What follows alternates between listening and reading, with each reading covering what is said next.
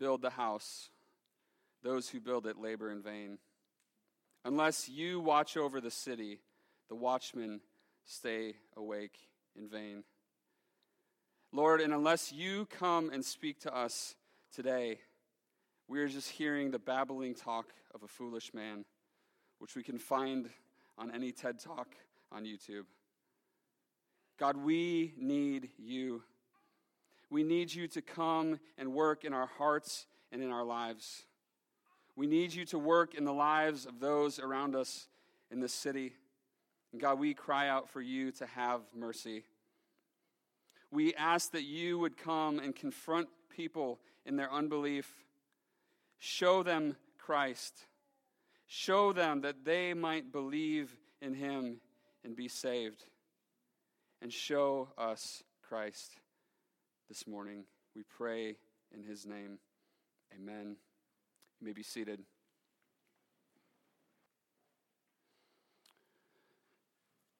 The question I have in light of what we've been talking about with belief and singing about and what I just prayed, why don't people believe? Why don't people believe, especially when the evidence appears to be so overwhelming? You may have asked this question before. You may have wrestled with this topic in your own life. Just this morning, I was listening to the Corner Room, which they've done some singing of Psalms directly out of the ESV, which is a great way to listen to the Psalms and to memorize them as you listen along. And Psalm 42 came on. Now, you might be familiar with Psalm 42 because it's on every coffee mug in every Christian home, and it's on a coffee mug in every Christian home, and it's probably hanging on your wall somewhere in a picture. As a deer pants for flowing streams, so pants my soul for you, O God. And we sit there happily and sip our coffee, not realizing what this psalm is actually talking about. The psalmist goes on, my soul thirsts for God, for the living God. When shall I come and appear before God? My tears have been my food day and night, while they say to me all day long, where is your God? He goes on, he says, why are you cast down, O my soul, and why are you in turmoil within me? Hope in God, for I shall again praise him, my salvation and my God. As a new convert in college who was really excited about Jesus, who Jesus is, and what the Bible had to say, I wrestled deeply with these things. Why don't people believe? Why do those around me who I'm talking with say, yeah, where is your God? We've heard all the objections, haven't we? There's not enough evidence. I want to see some miracles. The Bible has been corrupted, and on it goes. Essentially, there's this prove it, right? Prove it to me mentality. And again, if you've tried to share your faith, you have encountered this, no doubt. And Scripture, as we saw in Psalm 42, this is not something new to the people of God. It's not some new phenomenon where people around us are saying, where's your God, right? Prove it to me. This is all throughout Scripture. And it addresses it in many places and in many ways. And this passage in John chapter 5 really gets at the heart of this issue. Last week in verses 30 to 38, we saw Jesus telling the Jews how his father witnesses about him. John the Baptist had witnessed about him. The works that the Father gave him to do witnessed about him. And yet they still refused to believe. Jesus is essentially saying to them, the evidence is right in front of you. The problem is not with the evidence, it's with you. It's with your unwillingness to believe what is true, to believe the evidence. It was 2 weeks ago, sorry. It was 2 weeks ago. James preached last week. 2 weeks ago, we saw this. We looked at an overview of where we've been and where we're going here with John's gospel and the I am statements. We looked at the overall context of John's gospel.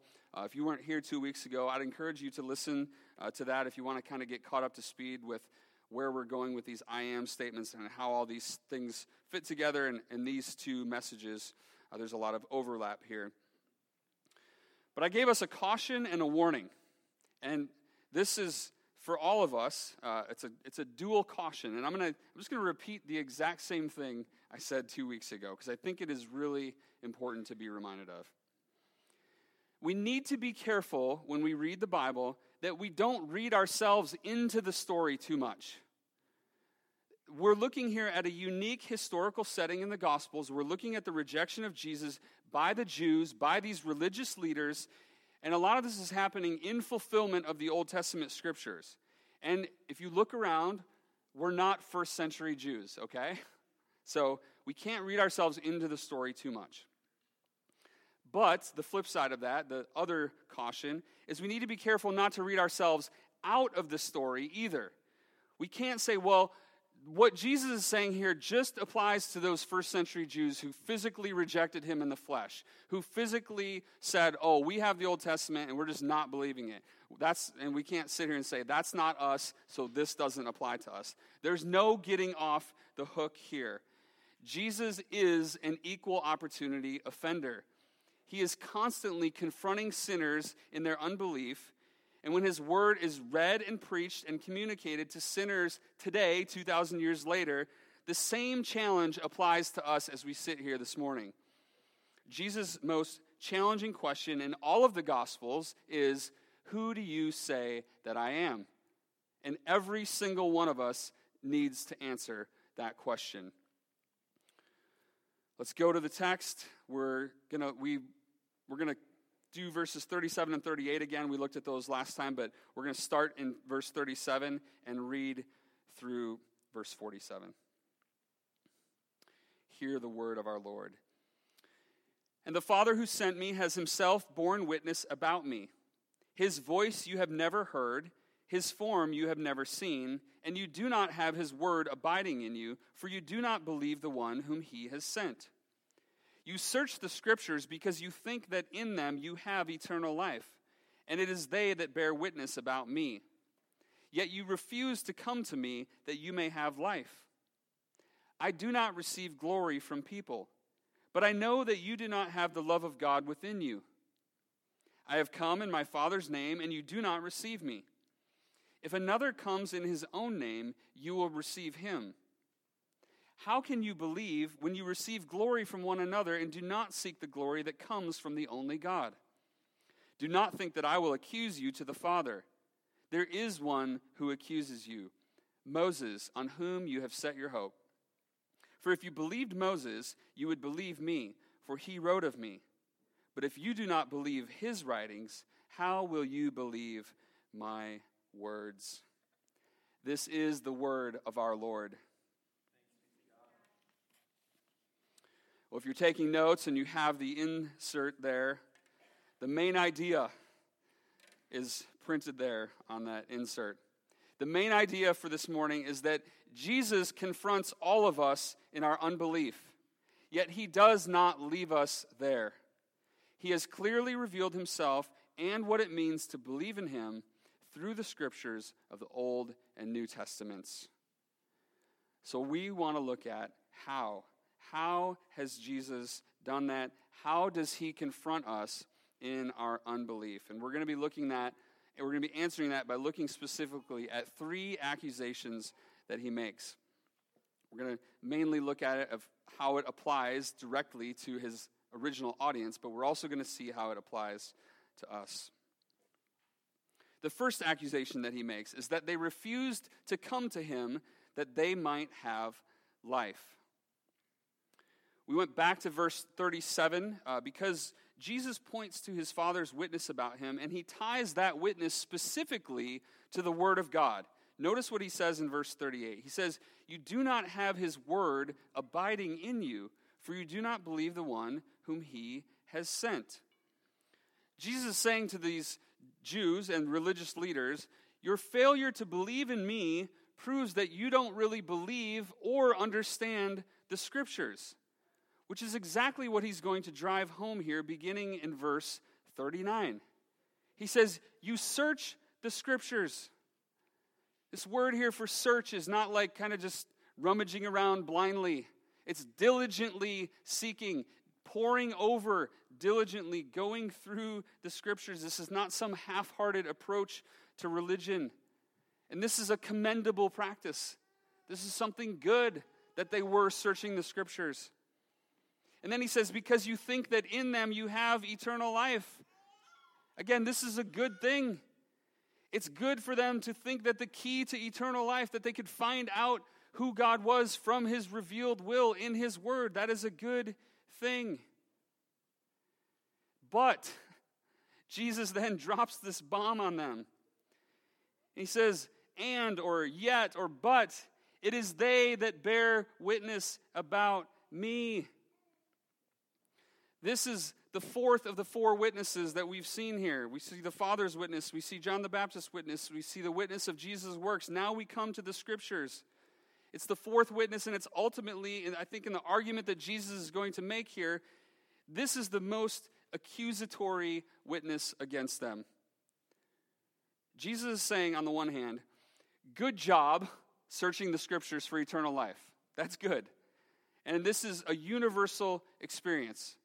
This is something that is hardwired into all of us, searching for eternal life.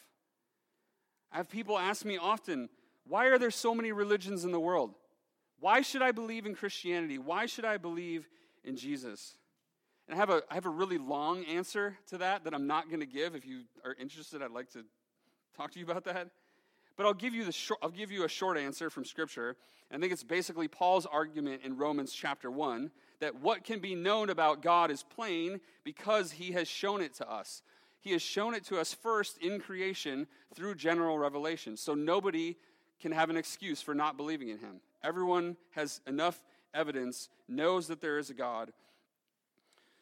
But what happens is we create man-made ways, we create man-made systems to try to get to God and to try to know him. I saw this evidenced when we were in China. We were there in 2003 and 2004, kind of our first lengthy time there. We were working with college students, and we were on campus. I remember exactly where we were. We were on the soccer field. We were teaching a bunch of Chinese students how to play American football, and I started talking to this guy named Michael, and we just started engaging in conversation. He's like, yeah, I really want to read the Bible, and so started engaging with him, and as we sat down later on and started meeting, he said, I know there's a God. I've always known since I was a child that there's something more out there and that there's a God out there. And it was undeniable. He knew that God existed, but he had no idea who this God was or how he could know him. And it took us months, I think it was 6 months before he finally became a Christian, of just continually sharing the gospel with him and poring over Scripture until God revealed himself to him. He needed that special revelation, right? He needed to go beyond the general revelation of just saying, I know there's a God, to being confronted by his word and putting his trust in him. And the Jews had that special revelation. They had the revelation from God of who he was. And Jesus' accusation here in verse 40 speaks to that. Yet you refuse to come to me that you may have life. You refuse to come to me. It's an interesting translation choice here in the ESV of this word, refuse. We've actually seen this word already in this same passage. We saw it 2 weeks ago in verse 35 when it's talking about John the Baptist. It says, he was a burning and shining lamp, and you were willing to rejoice for a while in his light. That word there, that you were willing, is what's used negatively here. You were willing to rejoice in John the Baptist's light, but you are not willing to come to me. So Jesus uses this language to make a deliberate contrast of you're willing to go and listen to this man, but here I stand before you, the very Son of God, and you refuse to listen to me. You refuse to come to me that you may have life, the very thing you're searching for. And I'm right here, and you're denying me, and you're not willing to come to me. So in other words, he's saying all of the evidence points to me, yet you won't come to me.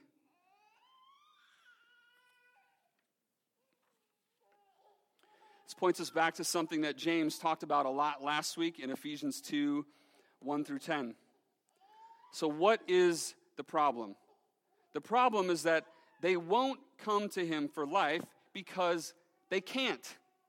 They're not able to come to him for life because they are dead in their sin. Their will is contrary to God's will. They are doing their own will. Their own will is to follow their own ways and not to follow God. So they will not come to Jesus. And we use words like blinded by sin or held captive by sin. That is what Jesus is exposing here. It's their unwillingness and their inability to believe savingly in him. So you'd think now Jesus would say, okay, I've accused you, I've been hard enough on you. But he doesn't let up. It's not enough for him just to point this out. He's going to drill deeper. And this is a gracious and merciful drilling that he does here that will further accuse and further expose what is really going on in their hearts. And we need this same kind of drilling in our own hearts, don't we? We need to let the Lord drill down deep into us and expose the things that we are trusting in instead of him. The second accusation is found in verse 44. In verse 43, Jesus says that he has come in his Father's name, which is kind of similar to what he said back in verse 31. He says, if I alone bear witness about myself, my testimony is not true. Verse 43, I have come in my Father's name. My Father is sending me. My Father is testifying about me. And then he says, I have come in my Father's name, and you do not receive me. So again, it's this and or yet or but. You do not receive me. If another comes in his own name, you will receive him. And in light of that unwillingness to receive Jesus, the one whom the Father has sent, he then drops this crushing rhetorical question on them in verse 44. How can you believe when you receive glory from one another and do not seek the glory that comes from the only God? The answer is obvious. You can't. He's not dialoguing with them here. The how can you is saying you can't, right? We can read it that way. You can't believe in me when you receive glory from one another and do not seek the glory that comes from the only God. You can't believe in me, one, because you're not willing, and two, you're not able because you're seeking glory for yourselves and from among yourselves. Remember who he's talking to here.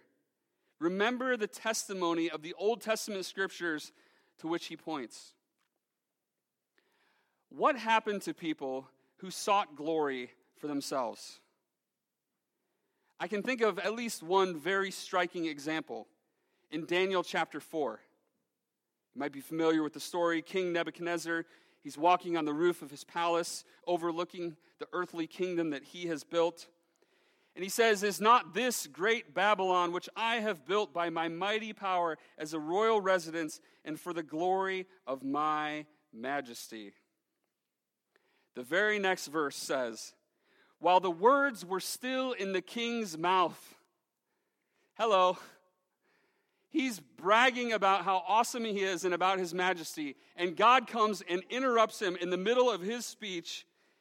There fell a voice from heaven, O King Nebuchadnezzar, to you it is spoken, the kingdom has departed from you, and you shall be driven from among men, and your dwelling shall be with the beasts of the field, and you shall be made to eat grass like an ox, and 7 periods of time shall pass over you. Listen to this. Until you know that the Most High rules the kingdom of men and gives it to whom he will. Mic drop, right? Well, let's read ourselves into this text, into both of these texts for a little bit. You don't need to be a mighty king over a mighty empire to know the temptation to boast about the glory of your own majesty.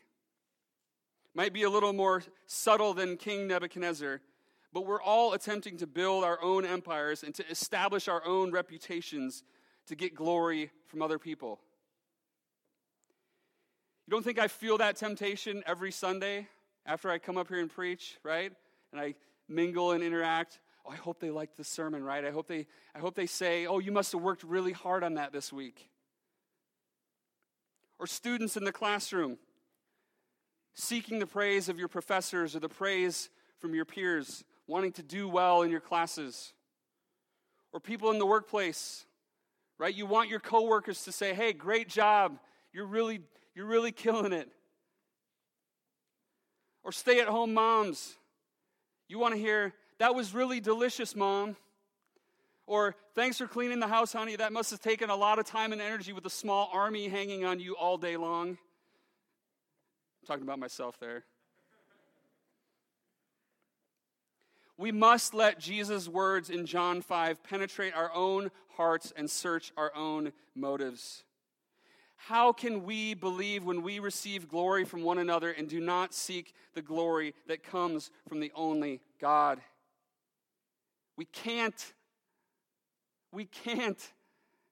Which brings us to Jesus' third and final accusation, which is stunning in how he lays it out. Verse 45. Do not think that I will accuse you to the Father. There is one who accuses you, Moses, on whom you have set your hope. So in the middle of all these accusations, Jesus is saying, it's actually not me who's accusing you, right? There is one who accuses you. It's Moses, on whom you have set your hope. What does he mean here? What does he mean that they have set their hope on Moses? Is he saying that they shouldn't be hoping in what Moses said? Is he saying they shouldn't be hoping in God's word that was revealed to them in the Old Testament? No, not at all. But he's saying that their hope is misplaced. It wasn't true belief. We see that in verses 46 and 47. For if you believed Moses, you would believe me, for he wrote of me. But if you do not believe his writings, how will you believe my words? Moses himself, one of the greatest messianic promises in the Old Testament, Moses himself said in Deuteronomy 18:15, the Lord your God will raise up for you a prophet like me from among you, from your brothers. It is to him you shall listen. Okay? He wasn't talking about prophets that were going to come after him in the Old Testament. He was talking about Jesus. Okay? There's no doubt about that. He's talking about one who will come, and he's saying that they should listen to him. Moses never pointed to himself. So for the Jews to hope in Moses was pointless. That was never the point, to hope in Moses. It was to hope in the one to whom Moses pointed, to the long-awaited Messiah. That was the way that God had set it up from the beginning. So the accusation here in verse 47 is really a massive blow to those who diligently search the Scriptures in hopes of eternal life. Jesus says to them, you've missed it. You're not really believing in Moses' writings, and therefore you can't believe in me. And Jesus never changed his tune on this topic. This obviously occurred earlier on in his ministry, but he didn't stop banging this drum all the way until the end. In Luke 24, after his resurrection, he's walking on the road to Emmaus with two of his disciples. They're discussing his death and the claims of the women who found the empty tomb. Do you remember what Jesus said to them? He doesn't say, hey friends, how's it going? Oh, foolish ones, and slow of heart to believe. To believe what? To believe all that the prophets have spoken. Was it not necessary that the Christ should suffer these things and then enter into his glory? And then you know what Jesus did? Beginning with Moses and all the prophets, that is the Old Testament, he interpreted to them in all the Scriptures the things concerning himself. Jesus' whole ministry was about pointing to how the Old Testament pointed to him. And we're going to see that in these I am statements. After this encounter, he appears to the disciples and he says, these are my words that I spoke to you while I was still with you, that everything written about me in the law of Moses and the prophets and the Psalms, again, the whole Old Testament, must be fulfilled. Then he opened their minds to understand the Scriptures. So we said that Jesus confronts all of us in our unbelief, and we looked at that, how he did that. Yet he does not leave us there. He has clearly revealed himself and what it means to believe in him through the Scriptures of the Old and New Testaments. And that's what this whole encounter in John chapter 5, and again, the I am statements, that is what it's all about. You remember what John's purpose statement in his gospel is? Comes at the end of John's gospel, chapter 20, verse 31.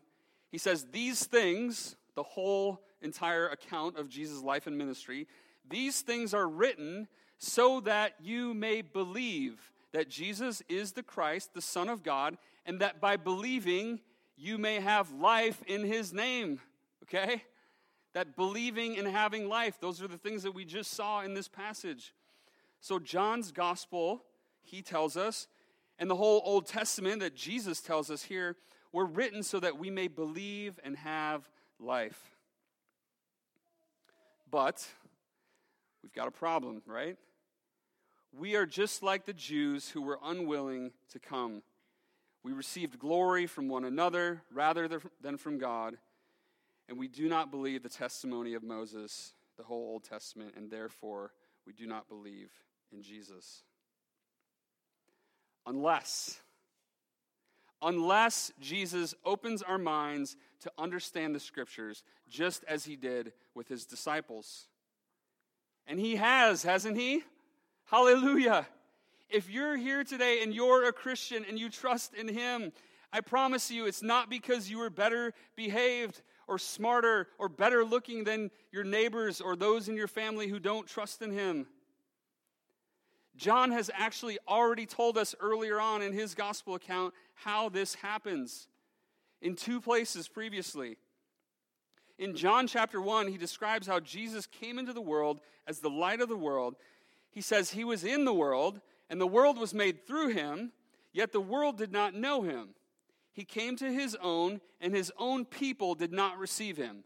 Okay? That's the context of what's going on in John chapter 5. His own people are not receiving him. But you know what the next verse says? This is a great word of hope and promise for us. The next verse says, but to all who did what? Receive him, who believed in his name. He gave the right to become children of God, who were born, what? In influential families with a bunch of good works credited to their accounts? No. Who were born not of blood, nor of the will of the flesh, nor of the will of man, but of God. It's a supernatural birth. This is what Jesus talks to Nicodemus about in John chapter 3 when he's telling him that he must be born again. We must receive and believe in Jesus by faith.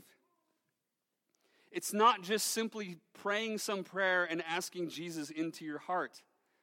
It's more than that. And I don't say it's more than that because it's complicated. I'm not trying to put hurdles in our way. I'm not saying, well, you can have this simple faith in Jesus, but you really got to do all these other things first. But it's not simplistic either. It's not just pray a prayer, punch your ticket, and then peace out. It's just all easy from there. We read chapter 14 earlier from the confession. You can look at it again if you want. The first section there says that our ability to believe to the saving of our souls is the work of the Spirit of Christ in our hearts. God must do it. And it's ordinarily worked by the ministry of the Word, preaching and teaching, and is increased and strengthened by the administration of the sacraments. We're going to take the Lord's Supper in a minute, and prayer. So our faith can grow and be strengthened. The second section there says that by faith, a Christian will believe to be true whatsoever is revealed in the Word, because it is the authority of God himself speaking in his Word. Then he gives that very clear definition of saving faith. The principal acts of saving faith are accepting, receiving and resting upon Christ alone for justification, sanctification, and eternal life by virtue of the covenant of grace. Simply put, we believe that Jesus died on the cross in our place as our substitute for our sin, that he rose again from the dead, that he ascended into heaven, and that he is coming back again. We accept, we receive, and we rest upon that, the simple good news of the gospel, and not on our own merits or anything that we have done. But then again, we don't just coast on to heaven as if living the Christian life is some easygoing joyride, because it's not. And the third section there says it so beautifully. This faith is different in degrees, weak or strong, maybe often and in many ways assailed and weakened, but gets the victory, growing up in many to the attainment of a full assurance through Christ, who is both the author and finisher of our faith. I don't know where all of you are at right now in your Christian life. You may feel assailed and weakened right now. And newsflash, that's okay. That's normal. It's a normal part of the Christian life.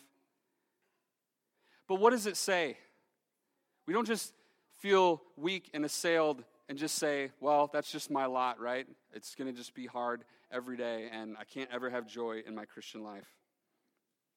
It says saving faith gets the victory, and it grows up in many to the attainment of a full assurance through Christ, who is both the author and the finisher of our faith.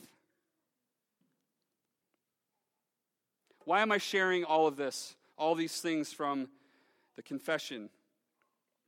It's not just words written on a page by a bunch of dead guys. It's a reminder and encouragement that we all need as we prepare to come to the table this morning. That our faith will get the victory. Not because we're awesome, but because Jesus is. It's not because we can do it on our own, but because he has already done it for us. This table is for all of those who accept and receive and rest upon Christ alone for their salvation. Whether your faith is weak or strong, whether your faith is 1 week old or 70 years old, this table is for sinners who know that they are saved by grace and by grace alone. So I invite you to come. I invite you to be fed and to be nourished by the one who said, I am the bread of life. Whoever comes to me shall not hunger, and whoever believes in me shall never thirst. It's a little teaser for you from John chapter 6 for next week. As we prepare to come to the table, I want to read this prayer from the Valley of Vision, just simply called the Lord's Supper. I want us to take some time to listen, to reflect, and to prepare our hearts as we come to eat and to drink and to taste and see that the Lord is good.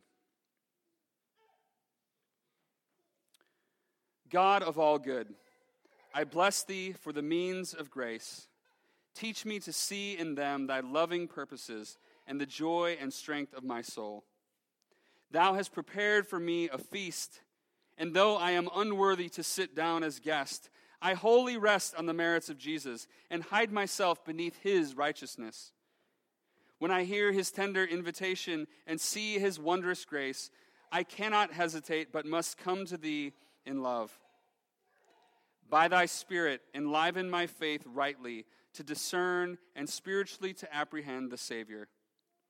While I gaze upon the emblems of my Savior's death, may I ponder why he died and hear him say, I gave my life to purchase yours, presented myself an offering to expiate your sin, shed my blood to blot out your guilt, opened my side to make you clean, endured your curses to set you free, bore your condemnation to satisfy divine justice.